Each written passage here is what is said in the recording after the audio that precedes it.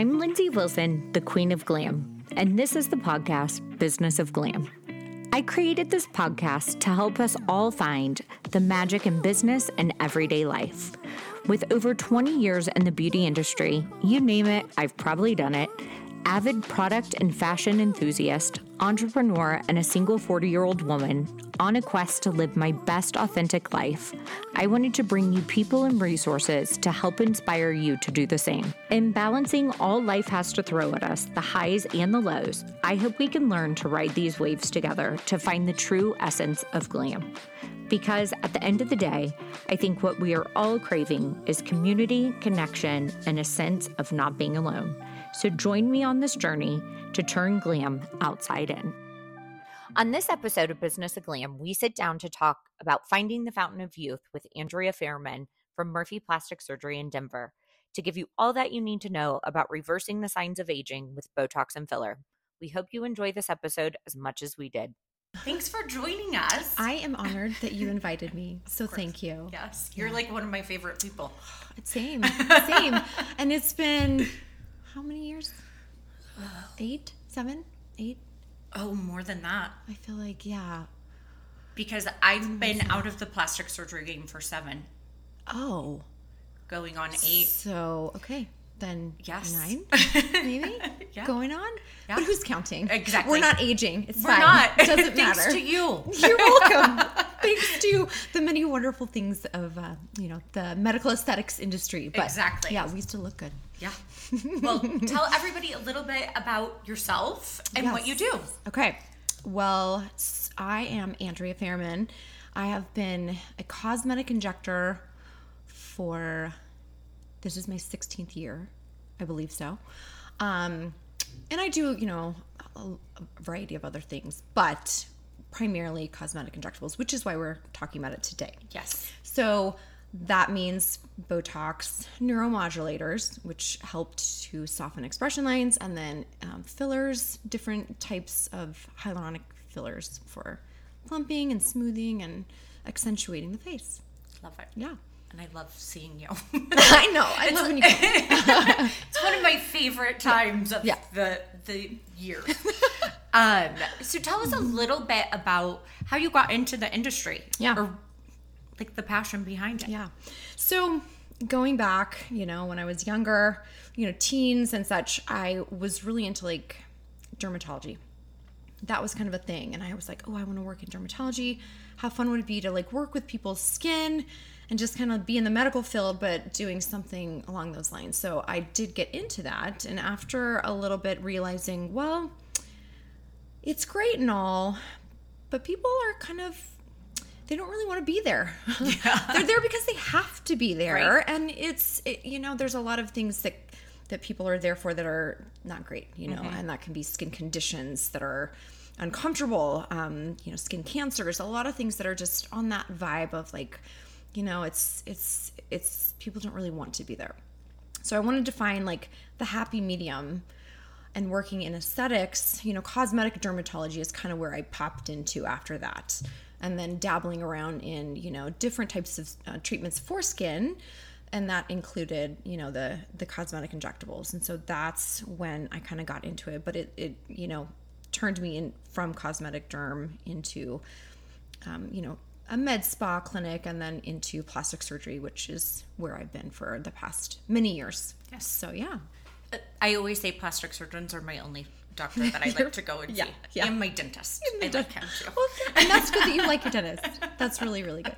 But it's true. A lot of people feel that way too. Because again, you're there because it's elective. You want to be. And typically, patients are walking out going, I feel good. I feel better. And I'm excited for the next thing, and it's a really good feeling on both ends, as a provider, but also as a patient. So it's more fulfilling and fun for me. Love it. Yeah. So tell us a little bit about what Botox is and like the different types, because I think that now you hear like Dysport and like you said, more neuromodulars. So like what are kind of the differences there? Well, most people have heard of Botox, and it has been around on the market the longest. So it is a neuromodulator that is going to suppress the muscle contraction of the face. So, our frown lines, our forehead lines that run horizontally, other areas that when we express really tightly, it can cause unwanted lines of expression in the skin, and over time that can cause those wrinkles to kind of stick. So Botox has been around forever, not forever, but cosmetically quite like 30 some years. Okay, so it's got a name in the industry. Since, its beginning, there's been a lot of other pharmaceutical companies that have created another version of it. It's still a similar strain, but they have their own little twist on it. So they have their own marketing and name, and, their reasons for why it's going to be different and set apart from Botox. People just really know Botox, right? So if somebody comes in and they say, oh, well, I want to try, Dysport, or Jeuveau is another new one. There's a lot of questions about that. People go, what's better? Why is there this and that? And honestly, I've dabbled in all of them, most all of them.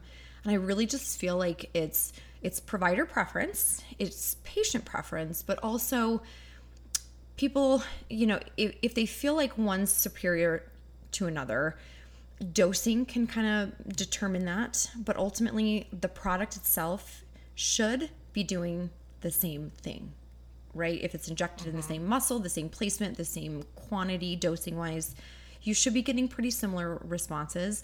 Some people feel like one activates a little faster, one, lasts a little bit longer, but it's not consistent for everybody. So it's really going to be patient preference and clinic preference too. I've worked at clinics where they say, we want to have every single one that's on the market as an option. And other clinics are like, you know what, that's too much. Right. We don't need to have all these options. Unless one was showing that it was actually superior, then absolutely, let's bring it in. And that's how I explain it to most people. So I remember when Dysport first came out on the market. I think that's as I was like leaving the plastic surgery world. Yeah.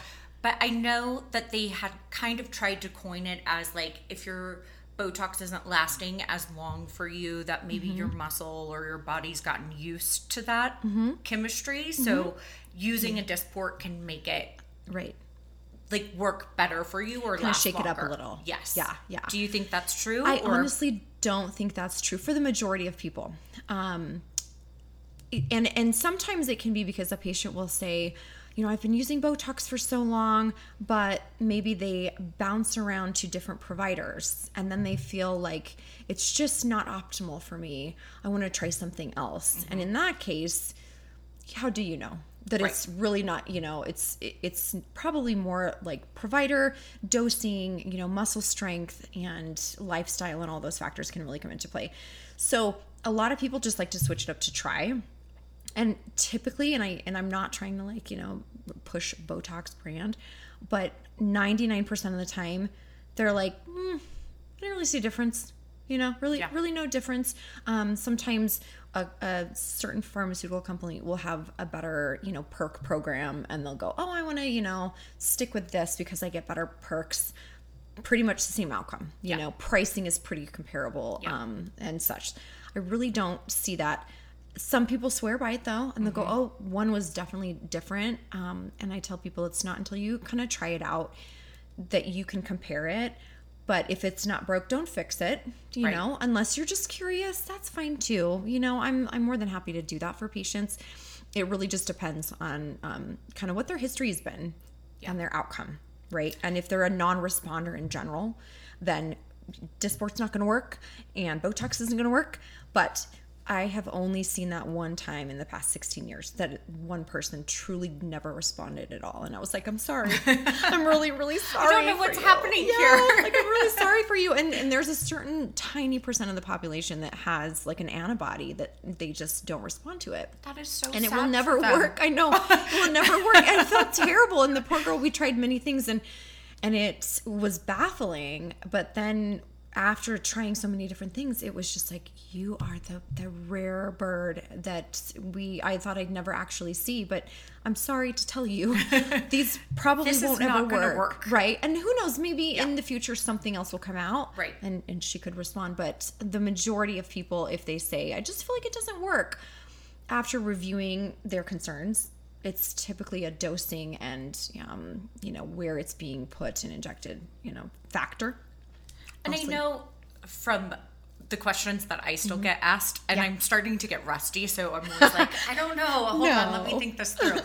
But Dysport is typically, or those other, besides Botox, are usually a little less expensive per unit, but don't they require more units? So in the end, because I know it does. It comes out in the wash. My sisters kind of say like, oh, but this one's like so much cheaper. I was like, yes, but it takes more units to get you the same results as Botox. So kind of price-wise, they're all very comparable. Very comparable, yeah, exactly.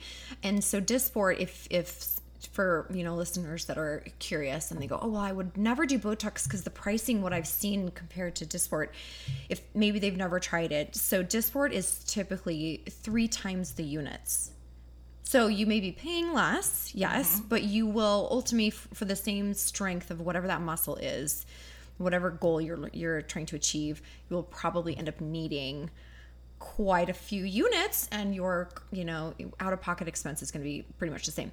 So when I explain that, they're like, oh, that's why. When I see it for like $4 a unit, yes, it's very enticing. You're like, I'm getting a deal. I am getting a smoking deal. Why would I make that choice to pay more? But that is why you won't have the same outcome if you're doing unit per unit with Dysport versus Botox or something like that, because you truly have to dose it 3 times the amount. But at the same time, a lot of people just are drawn to that number, so the company was pretty smart. Yeah. It's true. Yeah. So it's a good marketing tool. It is, like dollars. So, but yeah. And then for Botox and these other kind of substitutes for it. Yeah. How long is that typically lasting? How often are you kind of coming in for those treatments? Yeah. Well, so Botox clinically studied back in the day to last 2.5 to 4 months. So the average person will, come in 3 to 4 times a year, right? If that suits them. If they're feeling like their body's kind of metabolizing it. Now, not everybody feels like that's their timeline. I have patients that are, a little bit more frequent, but maybe they're okay with using a few less units to keep things looking natural. Yeah. Like, that's you come in more frequently and you're okay with it. Yeah. I'm like, I think I feel movement. Yeah, should I touch it up, right? And some people do. So I say, the timeline can look a little bit different. Other people stretch it out longer. They're kind of lucky, or they just go, you know what, I'm okay. I don't really need to be in there every 90 days. Let's push it out to 4, 5, 6 months, and that's completely okay. It's dependent on the person. It's dependent on their goals and their muscles and all those factors. So I can give them suggestions, but it's really dependent on the person. And a lot of people like consistency, and they'll go, okay, just put me on the schedule. Every 3 months I'll come in and I know I'll be on the right track. And that's good, right? You'll have a really good outcome. Your skin will thank you. But some people think they need to come in sooner than when it's worn off. And if there's really no movement, you can't inject it.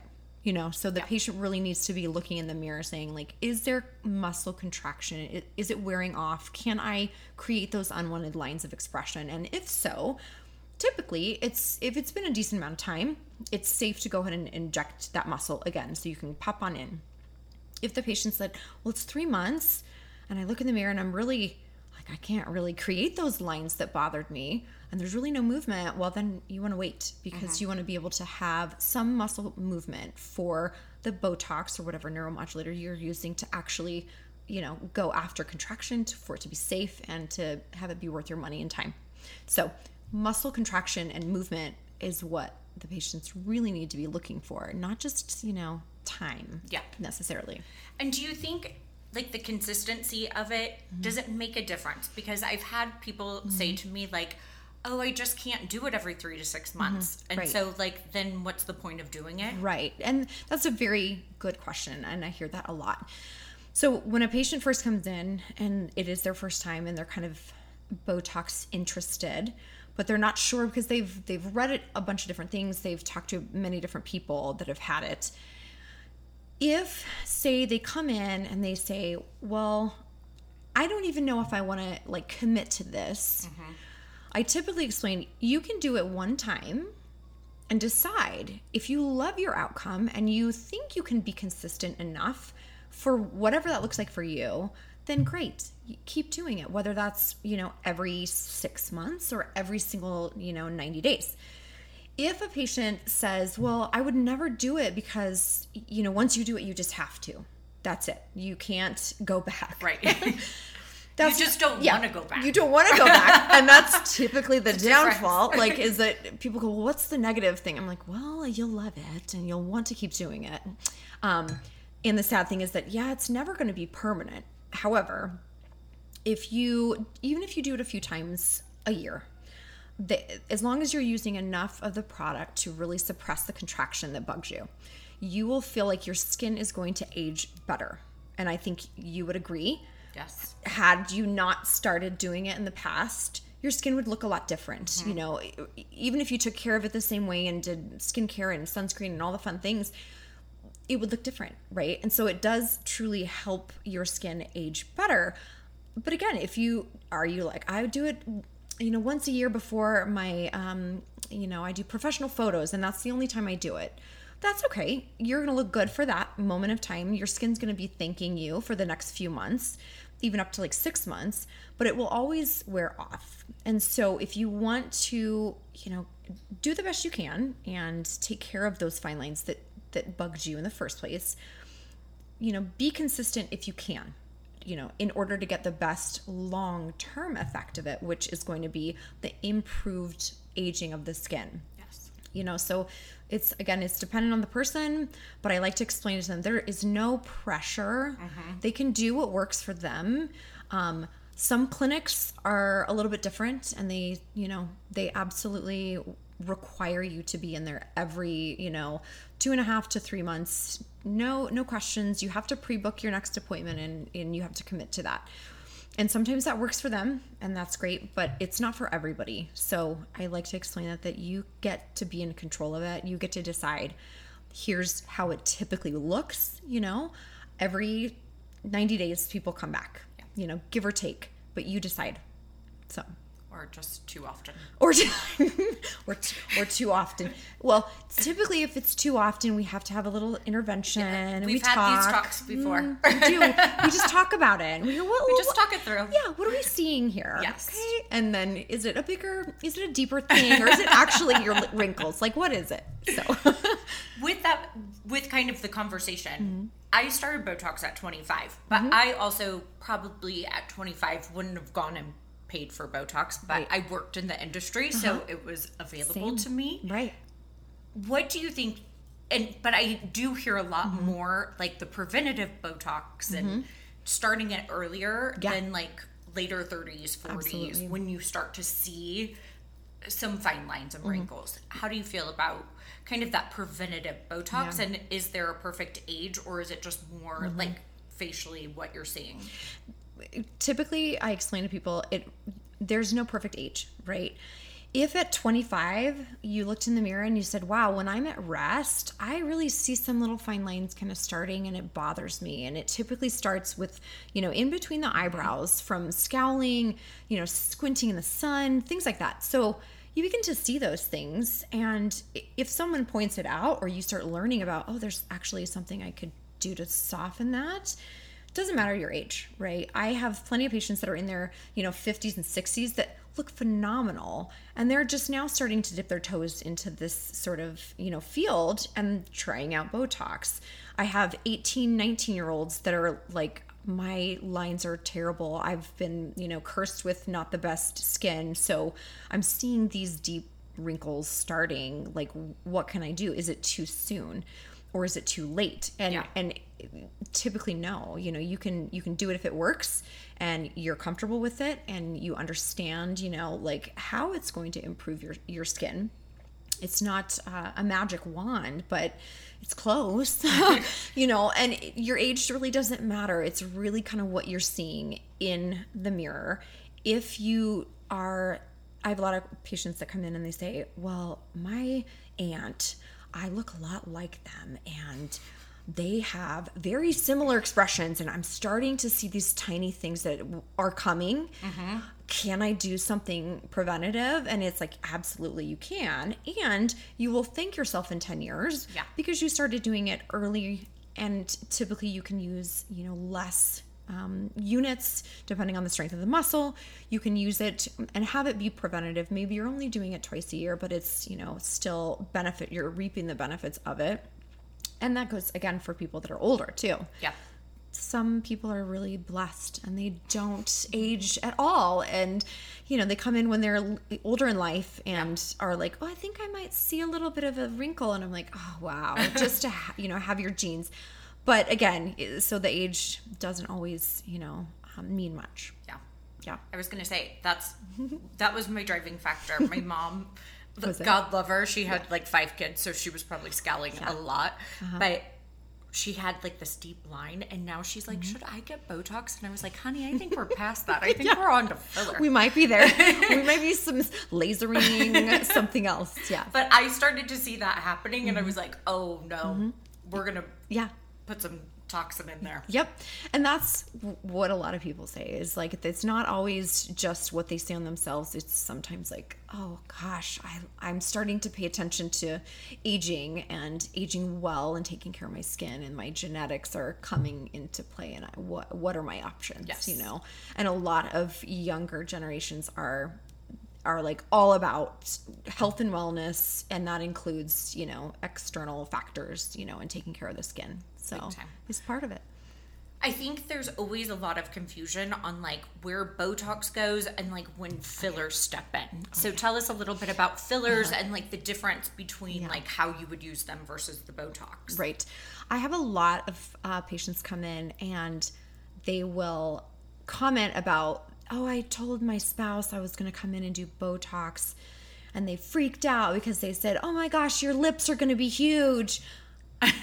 Wait, and it's common. So a lot of people are like, it's confusing. I just know the word Botox, and then they assume that it's, it does all these things to make you look it's weird. Like one house. Yeah, one big house. The Botox house is a certain appearance of the face. Exactly. Right? So Botox is a neuromodulator, meaning it's a medication that goes after muscle, and it helps to suppress contraction. So the most common areas of that are going to be like in between the brows when we look angry or we're focusing, whatever it may be, that causes those lines.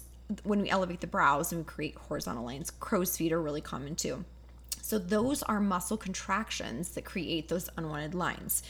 So injecting the muscle gently, it sounds scary, but it's a really tiny needle, right? It's a very small needle. Yeah, everybody's tiny. like, I'm going to come out all like, everyone's like, no, they're so tiny. Yeah, super tiny. You don't even feel it. Right. So when I say muscle, like the idea to some people is like, oh, that sounds crazy, but it's barely into the skin, super, super small. It's like tweezing your eyebrows sometimes, right? It's tiny. You have a little prick, little bit. Yeah. So it goes into the muscle, and the molecule will always make its way into the muscle. And it knows what to do and how to respond. And it blocks a neurotransmitter that we use to contract that muscle. So we're so used to frowning and scowling and making that expression. So we create the lines. Well, the Botox kind of softens that and relaxes the muscle. And then in time, the skin gets smoother and softer because you're not creating like the folds. Like I explained it, the folds of a piece of paper. You fold it over and over and over repeatedly. You'll end up with a little crease there, right? And so the Botox is kind of like keeping it, smoothed out and ironing those little fine lines over time. And then we have filler. And filler typically is kind of going to be used from the mid face down to the lower face. So Botox is great for the upper. Occasionally we'll use it in the lower, sometimes for certain patients or certain conditions of the jaw. But primarily filler is going to be your lower face. And that's used for contouring, smoothing fine lines that we can't correct using Botox safely, or replacing lost volume. So, or say they just want more volume, right? Certain areas, certain concerns, certain, wish lists. So there's many fillers on the market. They've been around, typically the hyaluronic acids, those have been around for a while, and a lot of them are comparable, but they have their differences and that set them apart for where would I put what. So what, issue do I have, and where would I use this particular product, and how is it going to look in that area of the skin? So there's many. So when I say filler, some people are like, oh, it's, a filler does one thing, but they can do a lot of different things. Yes. And there's a ton that people can read about, and they go, well, how do I decide what to choose? And typically I say, don't worry, that's not you to worry about. That's whoever your provider is, that you're working with. Yeah. To decide. Absolutely. Mm-hmm. Do you have advice, just since we're kind of on that, of how to find the right provider for you? Yeah, well, communication and education is so important. And most people, when they get started, it's intimidating. You have to make sure you're going to someone that you feel safe enough to talk with and be totally honest, with any question you might have. Also making sure, how often do they do this, when they're at work? Is this just like they do it every other month and when a patient asks for it? Or is this something they're really trained on and they're doing consistently, where their experience is focusing on using these products safely for those particular outcomes they're looking for? That's what you want. You don't want someone who's like, oh, I'm certified, but I'm a little rusty, I do it every once in a while. I do it every once in a while, which, there's a place and time for that provider to gain more experience, right? But if somebody's new, I would say don't start there with your journey with cosmetic injectables. You want to go to someone who's been doing it regularly, and they're very well trained, and they're very confident and comfortable and low pressure. Yeah. Because usually patients come in and they're nervous their first time. Mm-hmm. They don't know what to expect. They're thinking, they've probably been online and have YouTubed everything. They've got conflicting thoughts and ideas and fears. And so you kind of have to make sure that you can ask those questions and you're not going to feel, kind of stupid for asking them or, kind of put off by any question, but making sure that they are a safe enough place where if you do, you decide to go through with it and you have a treatment, what about day 2 when you're freaking out? And is that person going to be available and willing to kind of hold your hand the next day when you're kind of second guessing your decision? You want somebody that you can feel safe with, after the fact also, not just the day of, when you're in their chair getting the treatment. I agree. Mm-hmm. In plastics, when I did work in plastic surgery, when people would sign up for surgery, I'd be like, the internet is no longer your friend. Yes, get off it. It is going to terrify you. You call us and ask any questions that you have because it's going to be all sorts of scariness out there. Yeah. You get your lips filled and they're giant and huge, and you go to the internet, you're going to find all sorts of crazy things. And you will not sleep that night. You will be petrified. And it's exactly right. And typically when a patient comes in and we have that honest conversation, they always feel better about that, going, okay, because I was last night online before I had this appointment today, and now I know if when I go home to just rest easy, and I can reach out if I ever have any questions directly to you or to whoever it may be. So the internet it's great for many things, but it can also, there's a lot of information out there. Mm-hmm. So, and there's a lot of different providers. Every provider kind of has their own technique and their philosophy on how they approach aesthetics for a particular client and their aftercare and all of those things. But I've heard a lot of people say they just didn't feel heard. They didn't feel like they could ask those questions, and they felt really stupid, and then walked away spending so much more money than they had anticipated, and then hating their results, but not feeling like they could call and express that. So then they're searching and reaching out to me, panicked and, all of the things. So I like to tell people, if you can call that place, go back to them. They want to know how you're doing. Yeah.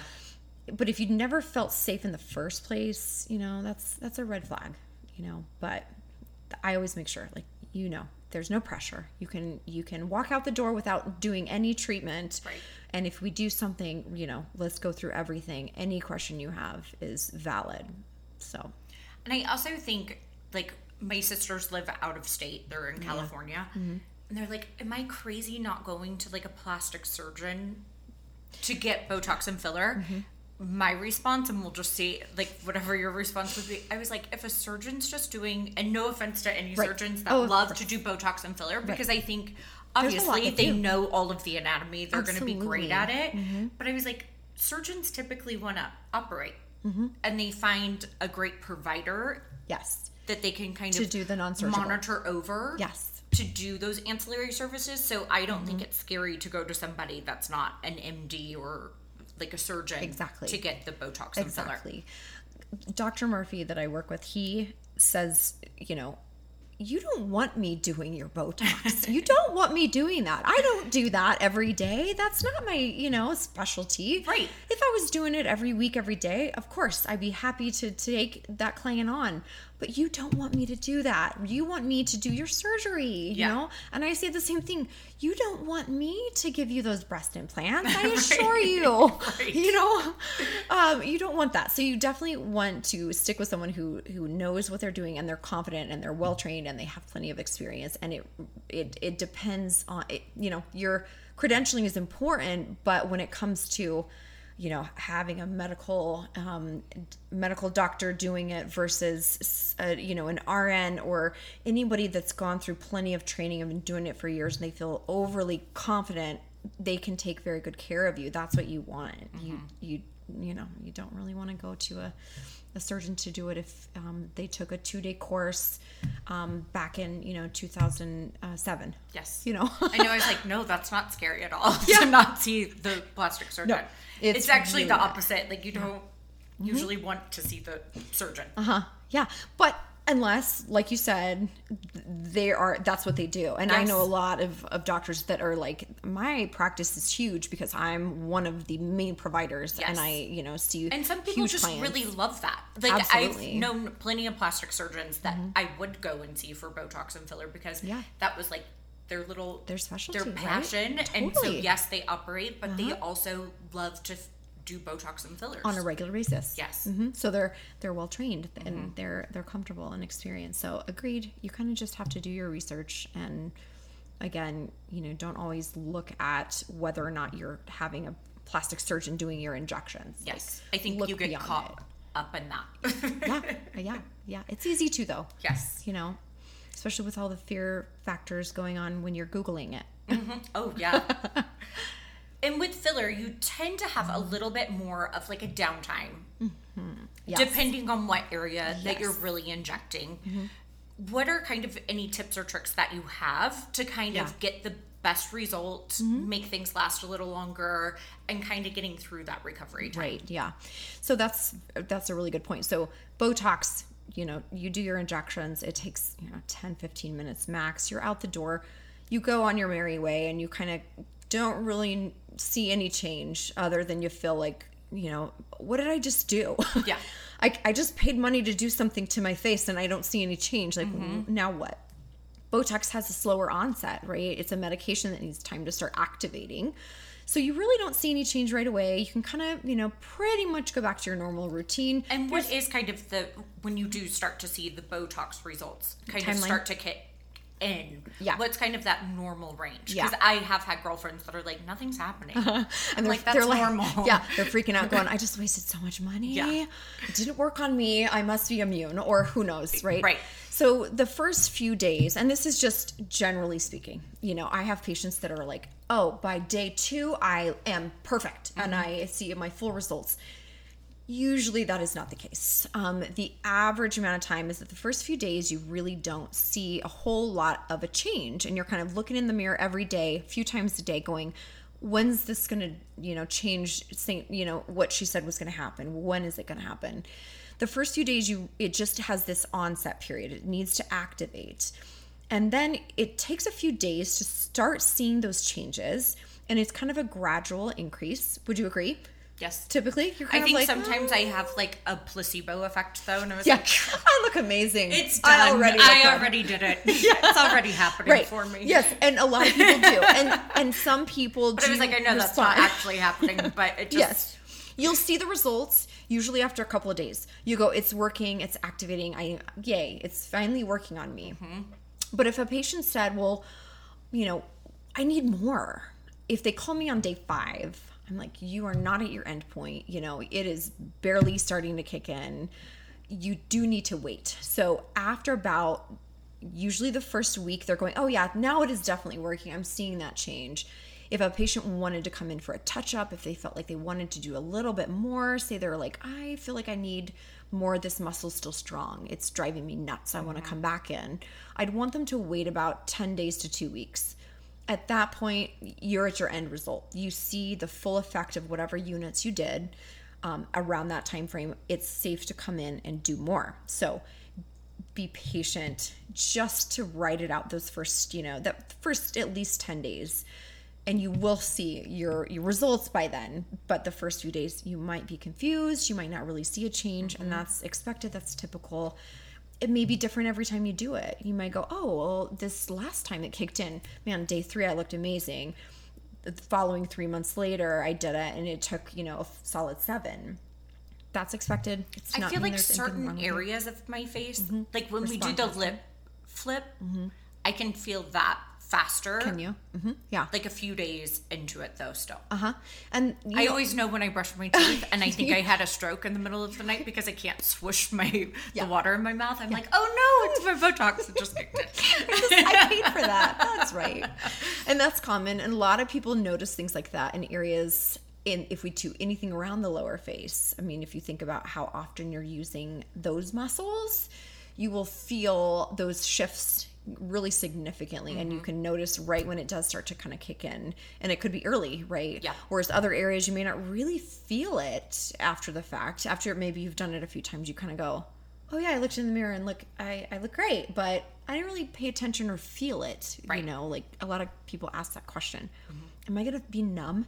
Am I gonna be able to feel my forehead? Yes. You will. It's not doing anything to that. It's just going after the muscle. But areas around like lower face, you will typically pay more attention and feel that sensation, like brushing your teeth, drinking and then that water. always goes away. It's just always shocking to me, like whenever it first happens, I'm like, what happened? Because you kind of forgot that you did it. Yes. I was like, oh wait, no, this is normal. It's totally fine. Yeah, exactly. Yeah. So that's Botox. So Botox is like fast, easy. I do know that sometimes people have like the little lumps or bumps. Yeah. But those like subside quickly they afterwards. Do. Yep. So if I handed a patient a mirror immediately after I do their injections, and say it's their first time, or it's their first time seeing themselves that quickly after we do the injections, a lot of times they kind of freak out. Yeah. And they're like, what is that?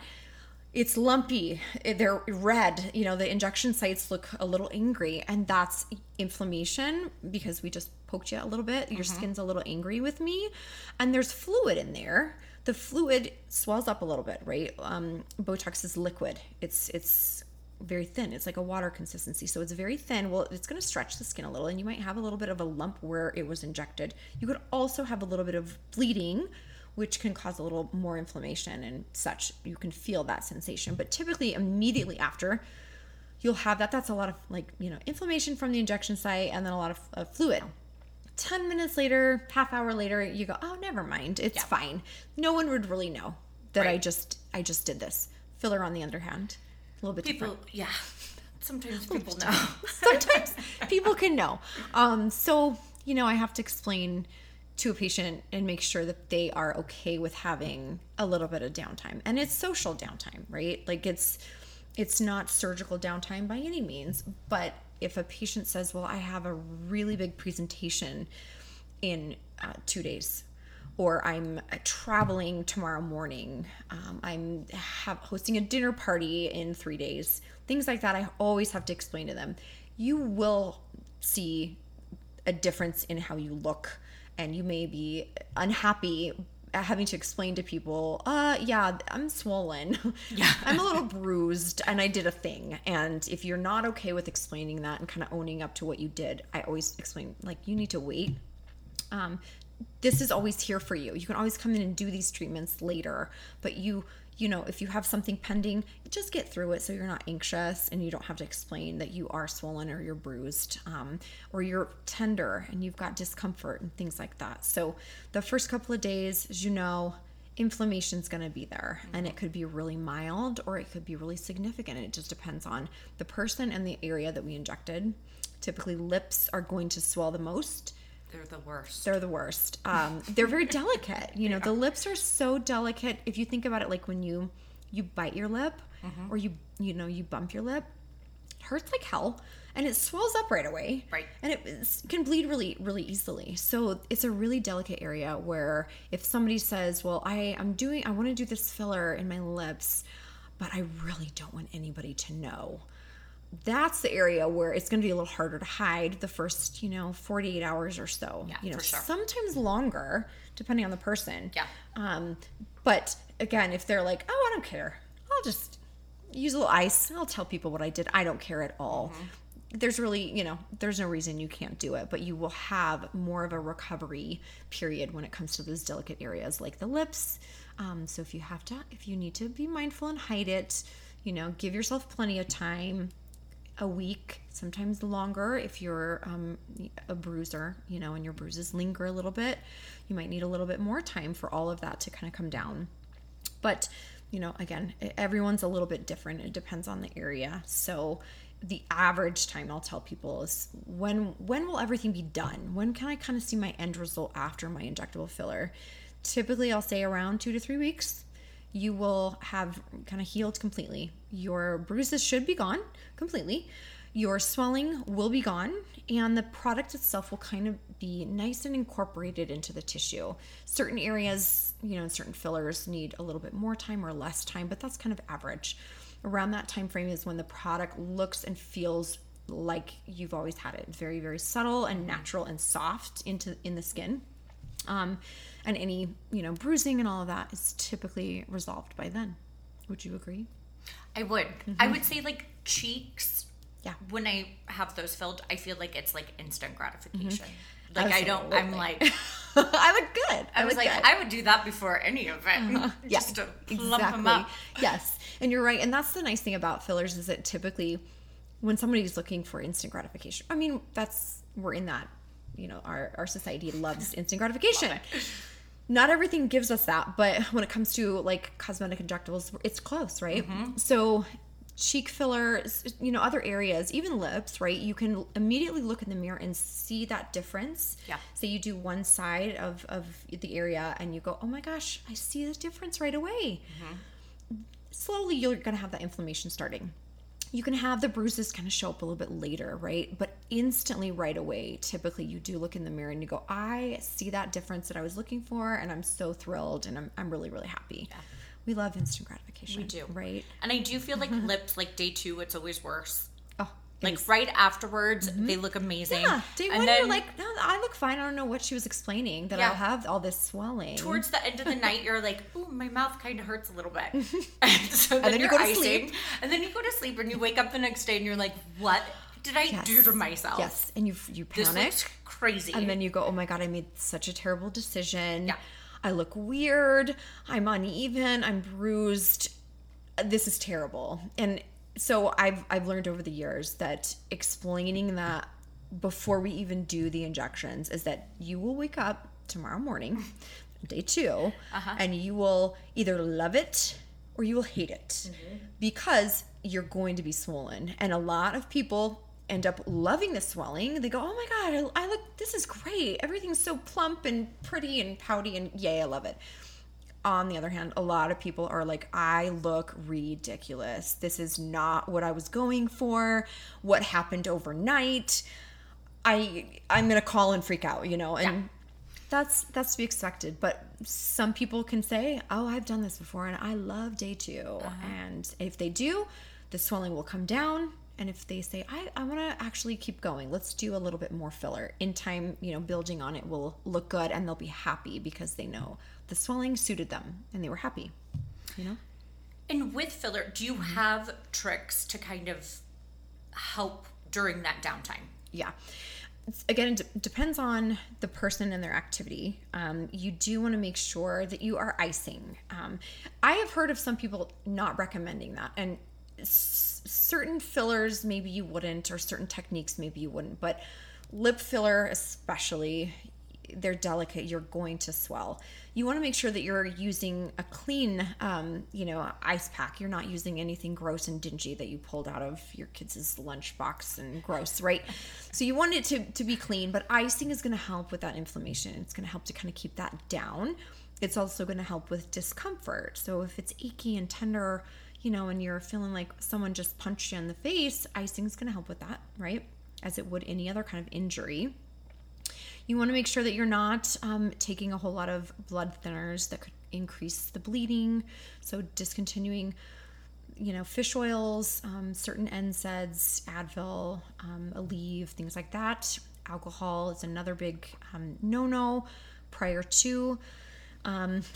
So we have to have that conversation sometimes with people. Yeah. Listen, one time I went in and I got injected and I was like, I went out with so Andrea and I worked together a long time ago in plastic surgery. Yeah. And I was like, I had drinks with another old coworker, and I was like, that's why I'm bleeding so bad.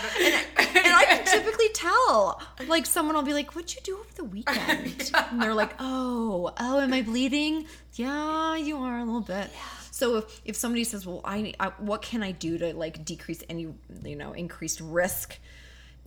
Cut out all those things if you can, and try not to go drinking a whole lot of alcohol, a couple of days to a week, if possible, before you come in for injectables, especially a few different areas you might be treating, And fish oil, vitamins, Aleve, do you say like a week, 2 weeks? If the patient has time, absolutely. Yeah. Right. If they go, you know what, I'm booking this out for a few weeks, then yes.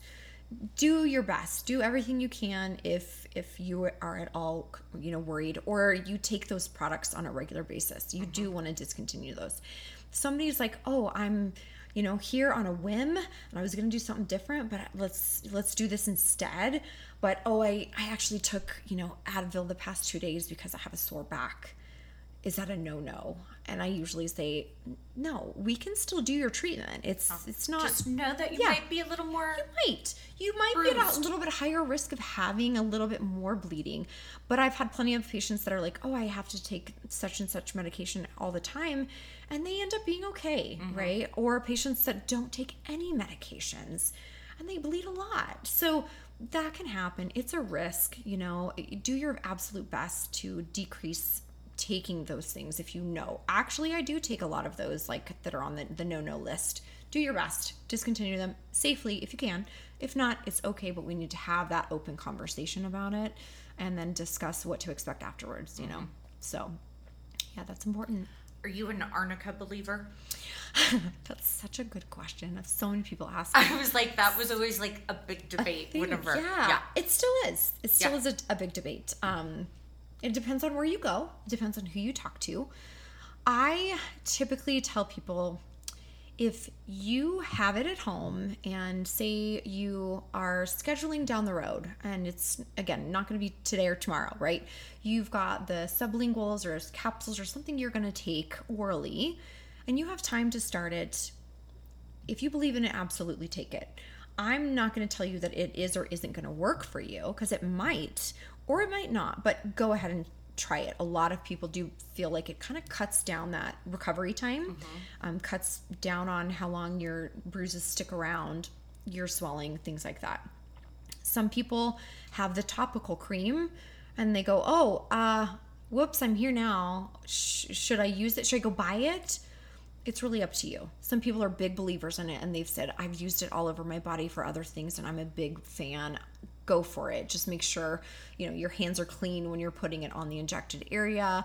I usually wait till day 2, and use it if you feel like you are a responder to it. But a lot of people don't take it, and that's okay too. I think it depends on really who you're talking to. Yeah. Arnica is a homeopathic drug. It is. That helps with swelling and bruising. Yeah.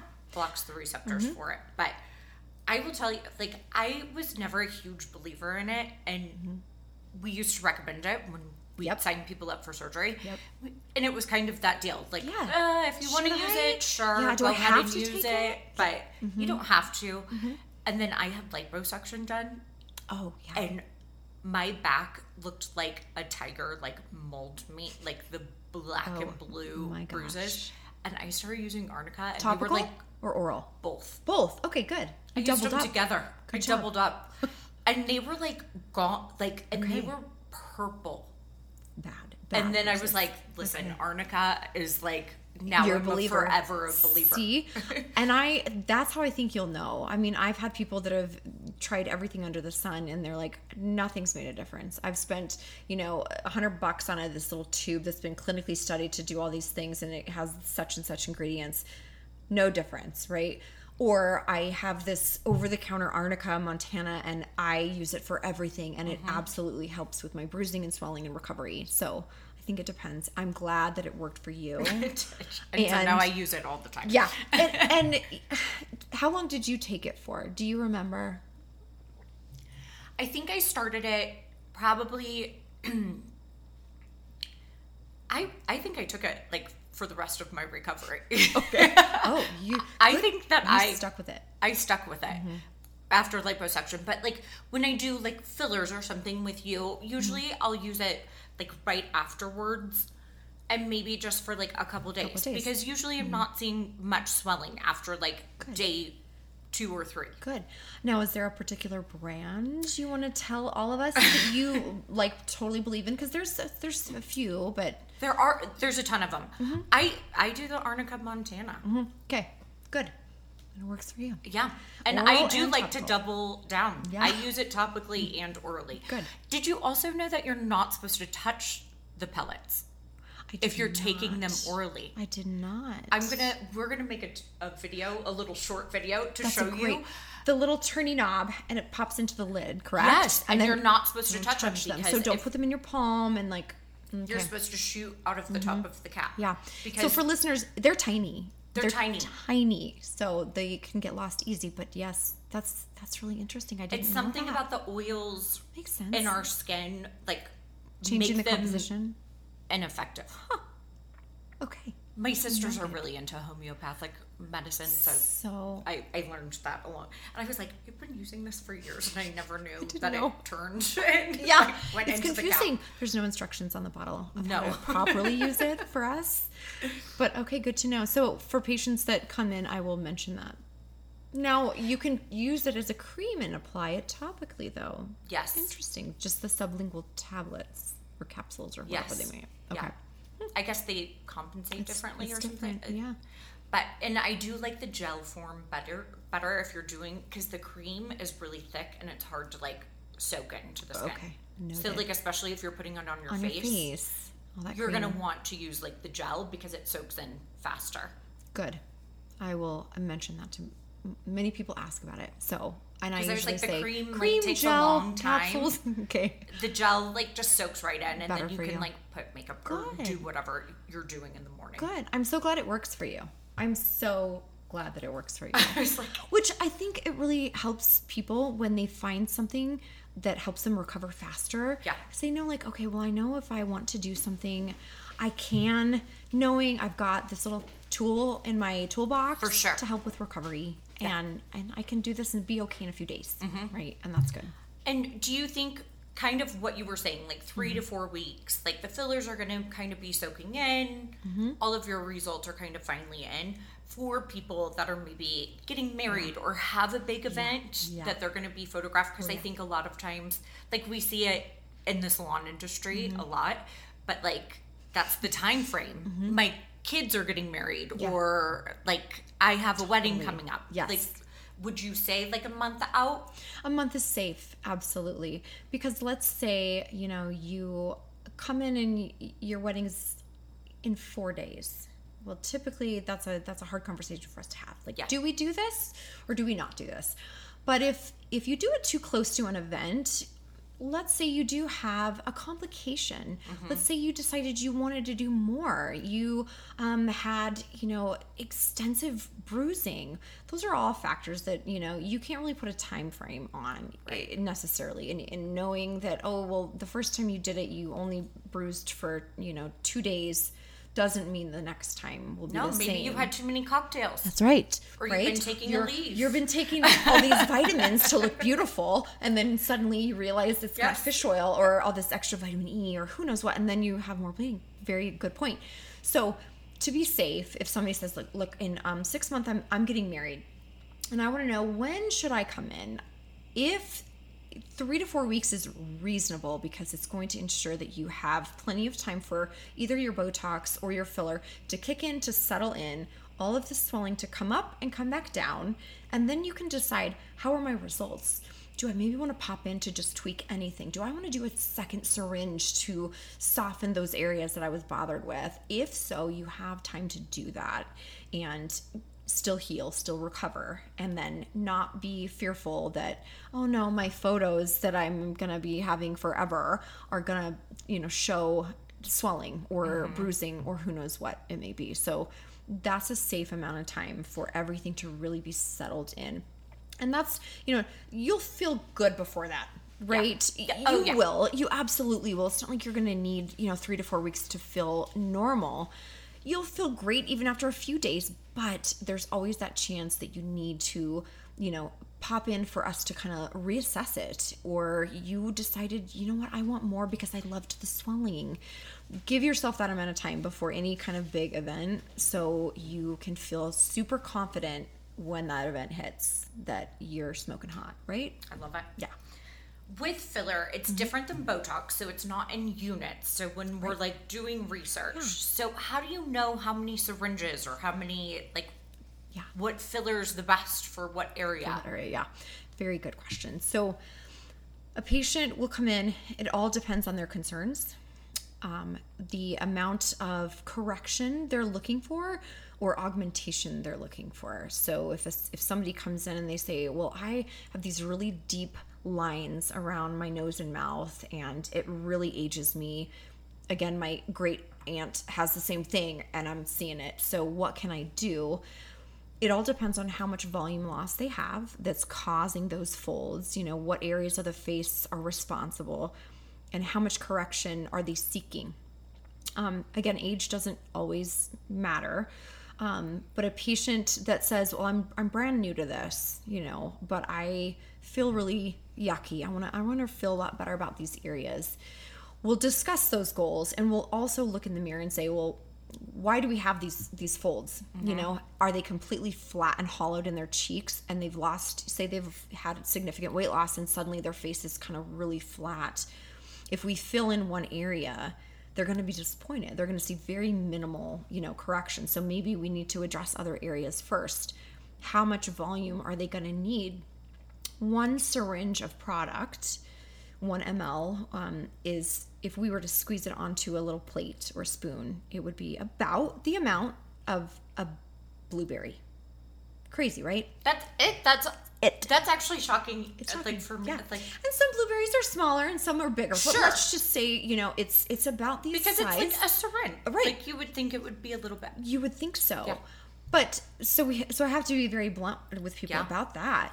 If they're just looking to add a little bit of accentuation to, say, their lips, well, 1 syringe is going to be good. It's going to set a beautiful foundation for you. You're going to love those results. It'll be very natural looking. If you need a lot of correction in these folds and say you have, had a lot of weight loss, 1 syringe is kind of going to get lost. And that's a conversation to have. I want you to see those changes and those improvements, and 1 syringe may not be in our best interest to just be committing to, unless they fully understand, I'm okay with just doing a little bit today, knowing that I will probably come back in to build on it, right? 1 syringe, 1 blueberry, we split that up in a few areas. It's going to be very, very subtle and very mild. Yeah. Right. And again, say cheek filler, if somebody's got a lot of volume loss and a lot of fat reduction there, they're typically going to need a couple of syringes. We can do those in stages, or they can do them all together. But 1 syringe sometimes doesn't go very far. On the other hand, younger patients or someone who's been doing it regularly, maybe they pop in just for a little touch-up, and 1 syringe is really all they need, and we can kind of fine-tune little things that they're noticing. So it does truly depend on the person, their goals, the correction they're looking for, and the area that we're treating. And how long does a filler typically last? Because Botox is kind of that 3 to 6 month time frame, like we talked about. And fillers tend to be a little bit more expensive. Yes. Yeah, good question. People go, oh my God, am I going to have to do this every 90 days too? This filler? Like ideally, no. These products will last a lot longer. So it's a different consistency. It's not a medication that targets muscle like Botox. It goes into the tissue wherever we're putting it, and it lifts and it adds volume. It's also going to encourage a little bit of hydration in the skin over time. So if a patient, say they're training for, a marathon, and they are spending hours and hours and hours in the gym, revving up their body temperature, and their metabolism's insane. One syringe of product, say it's their first time, they may feel like they only get a handful of months out of it. If, say, we do a couple of syringes their first time in whatever area we're doing, typically they're going to feel like, oh, that's going to get me a lot longer than, 5 or 6 months, because you have a higher concentration of product in the tissue. It's going to take longer. Depends on the area, depends on the product that you're using. Lip filler can range, 6 to 12 months for some people. Some people stretch it a little bit longer. Some people do come in sooner to kind of build up to where they want to be, and then they can kind of go from there. Some people are like 9 months to a year is kind of my magic number. That's when I know it's time for me to do it again. Cheek filler, a couple of syringes of product. You hopefully will feel like you're not needing to come in, every 6 to 9 months. I want you to come in, every year and a half, sometimes longer. If you've been kind of building up that area over time, you'll feel like your body holds on to it a little bit longer. So it's definitely different than Botox. Botox, you're going to break it down, that timeline anywhere from 2.5 to 4 months is common. So fillers, we like to see patients like holding on to it longer. And again, I don't encourage patients to come in too soon, because if they do, you can run into complications if you just start pushing more and more and more filler into the face or the skin. Over time, you will look augmented, or you can run into more complications. So you do want to let, your body kind of, settle into it and have it kind of start to break down, right? I think everybody gets scared of doing Botox and filler because they don't want to look augmented. Like, especially here in Colorado, I think we want a very, done look, but not that we've done naturally anything. Done. Yeah. Effortlessly done. I just woke up this way. I literally woke up this way, but I am not trying too hard, What is kind of your advice for people when they're looking for an injector, or they're going to an injector and they're maybe starting filler for the first time, or they're doing Botox? And I think sometimes when you hear 2 syringes or this or that, you're like, oh, I don't want to look like giant duck lips or very augmented. What are kind of some key questions that people could ask, or kind of make sure that they're getting a more natural result? Exactly. So, finding a provider that is experienced, that's open to answering your questions, is a good start. You want to feel that safety there. You want to be able to say, this person's going to listen to me and I can ask any question and they're going to answer me truthfully. So asking, also not comparing yourself to all your other friends or the person you saw on the internet or anything like that, because you are completely individual to anybody else. Your goals are maybe similar, but you are different, right? And you may need more or less if you have a particular look you're going for, or you need a certain amount of correction to achieve that. Knowing that you want to be with someone who believes in helping that person reach their goals. Their goals might be different than the next person's goals, and finding that out is really, really important. And for someone that's like, I don't want anybody to know that I'm doing this, being conservative is key, and then being consistent is key. A little bit here and there consistently is going to help the skin age well. It's going to help people around you kind of adjust to the little things you might be tweaking here and there, and not overdoing it. There's a fine line in this field. Yes. I get this talk every other time. Oh yeah. We have to have this talk, right? Listen, if I fill there, then you're just going to look done. You're going to look like you've had weird filler. And I don't want that for anybody. I really don't. And most people in Colorado, they're like, yeah, I don't want to look like I've been here, you know. Some people are open to telling everyone that they do this type of thing, but some people are not. So being discreet is important, and doing it slowly and gently and conservatively to, again, make sure they're seeing a change. You want to see that you've done something, and you see the outcome when you go home and go, oh yeah, like I paid for this, you know, I endured all of this, and I see that improvement. I'm really happy, but I also look like myself. I don't look like I'm trying way too hard. And having a realistic conversation. I always have to have this with my patients sometimes, and saying, like, you know, you are, however old you are, you know, you have to honor that, and you know, like, say that, yeah, I'm in my 50s. I don't want you to look like you're in your 20s, because you won't look natural. Long past that. We are past that, but I want you to look phenomenal for the age that you are, and I want you to feel fantastic, and, you know, love what you see when you look in the mirror. And that confidence is just going to be kind of like spewed to everybody in your life. That's what you want. You know, if somebody comes in and they say, well, here's my photo of me in high school, I see how I didn't have this, I didn't have that, and I want this correct, and all of that. Again, I'm no surgeon. Maybe you should show your surgeon, and they may be able to get you closer to that. But when it comes to non-surgical, non-invasive things, you know, we're trying to help you feel good in the skin that you have right now, and improving little imperfections and enhancing little things that the patient, you know, those beautiful features they have. Let's enhance those and help them feel like, oh, that's how, you know, my smile used to look. I love it. That's what I was going for, right? Yeah. And not trying too hard. I love it. Right? I love that advice too. Yeah. Like, we should wear every decade as like a little badge of honor. Yeah, exactly. You really should. I kind of started telling myself, like, when I hit 40, I remember thinking to myself, like, you know, and I wish I would have said this to myself when I was younger, but we're human, is I'm going to stop hating myself for getting older. Like, in the field that I work in, I see it all the time, and it's really, really sad. And it happens even with people in their 20s, and it's really sad to see. But, you know, people, when they get older, it's like, I've had some patients, they won't even hold the mirror and look in it when I say, well, show me what you want to treat. What bothers you? They can't even see themselves.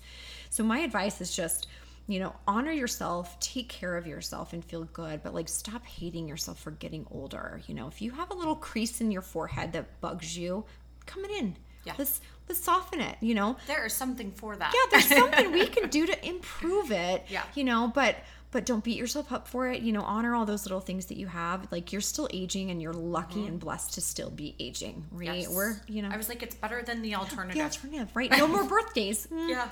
You know, not a good day. No. So if we still have, you know, each year we get a little bit older and wiser, we're going to show signs of that, but we can age well, and, you know, comfortably and confidently. And that's where this industry is, you know, where it can thrive, is when we have that mindset, and the patients have those expectations of, like, yeah, like, I can do these things for myself. Kind of like self-care, you know, it's not selfish if you're doing it for those reasons, right? Well, and I think if every day you're waking up and looking in the mirror and being like, oh my gosh, I hate this about myself. I know. Like, that's not starting your day off in the right way. Like, so if there is something to do, why not? That is self-care. Right. Is that there is, like, an improvement that you can make, and so why not invest in it? Exactly. It's kind of like, you know, you invest in, you know, therapy for yourself when you feel like you really need it. You know, you're trying to work on something, and putting in effort is good. And, you know, taking care of your skin and your, you know, your temple, right? Yeah. You want to take care of those things. And cosmetic injectables are not for everybody, you know, and it's for somebody who says, I'm interested in this. You know what? I'm all for that. And I think I would really like to improve this little thing that kind of bothers me. Or enhance this thing that I actually love. Like, let's do that. Let me try that out, you know? Yeah. I'm a big believer. If you feel good, like, you want to look good to feel good. Like, you don't want the house to have, like, the paint chipping off and like the shutter falling off. Right. And it's like inside's like the most beautiful, perfect thing. And you take care of that. Like take care of the outside too. Take care of the outside too. It's a full package. Yeah. It's the balance. Yeah, it is. And like you said, a lot of women, but I have male clients too, when they know that they look good, whether that be like their clothing, their hair, you know, their shoes, you know, or like their skin, whatever it may be, if they feel like, man, that looks so good. I'm really, really happy about that. Everything else, you know, benefits from that, right? It's that confidence factor. And that's where, you know, you don't have to believe that if you come in to do Botox that you will end up looking like you had Botox. Right. You can do something really subtle and soft and still, you know, people go, oh my God, what are you doing different? And I'm drinking a lot of water. Yeah, or I'm whatever. very hydrated. Yeah, so it's this new cream, you know, whatever you want to say, but it's subtle and it's, you know, it makes you feel good. So do it, go for it. That's the best kind of work. It is that when everybody's like, what are you doing differently? And they can't totally put their finger on it. Mm-hmm. I love it. I love when patients say that. They're like, so somebody commented. And sometimes they like will slip them my card and they'll go, well, here's what I did. And that's flattery. I love it. So, but sometimes they don't have to, you know, they don't have to confess what they did, you know, but the key is looking conservative and like yourself, you know, just better. Love that. Yeah. Tell us a little bit about what you do for self-care and balance. Talk about me. So, you know, I do a little Botox, a little bit, you know, a little bit of this. I'm adding Botox and filler onto my self-care list. Yeah. So I, you know, like I like to eat well, and that's important. I am a big fan of hot yoga. I do that multiple times a week. I believe in kind of that release, you know, any kind of movement for me personally helps my mind kind of settle a little bit. I like to be creative, like to do things like that. You know, I'm a big animal person. I love my pets. I have a busy family, so I like to kind of, you know, be with them when I need to, but also like, okay, I'm feeling like it's tense and stressed, so like doing other little things are really, really important. And then you'll know when your Botox wears off because you go, my mood.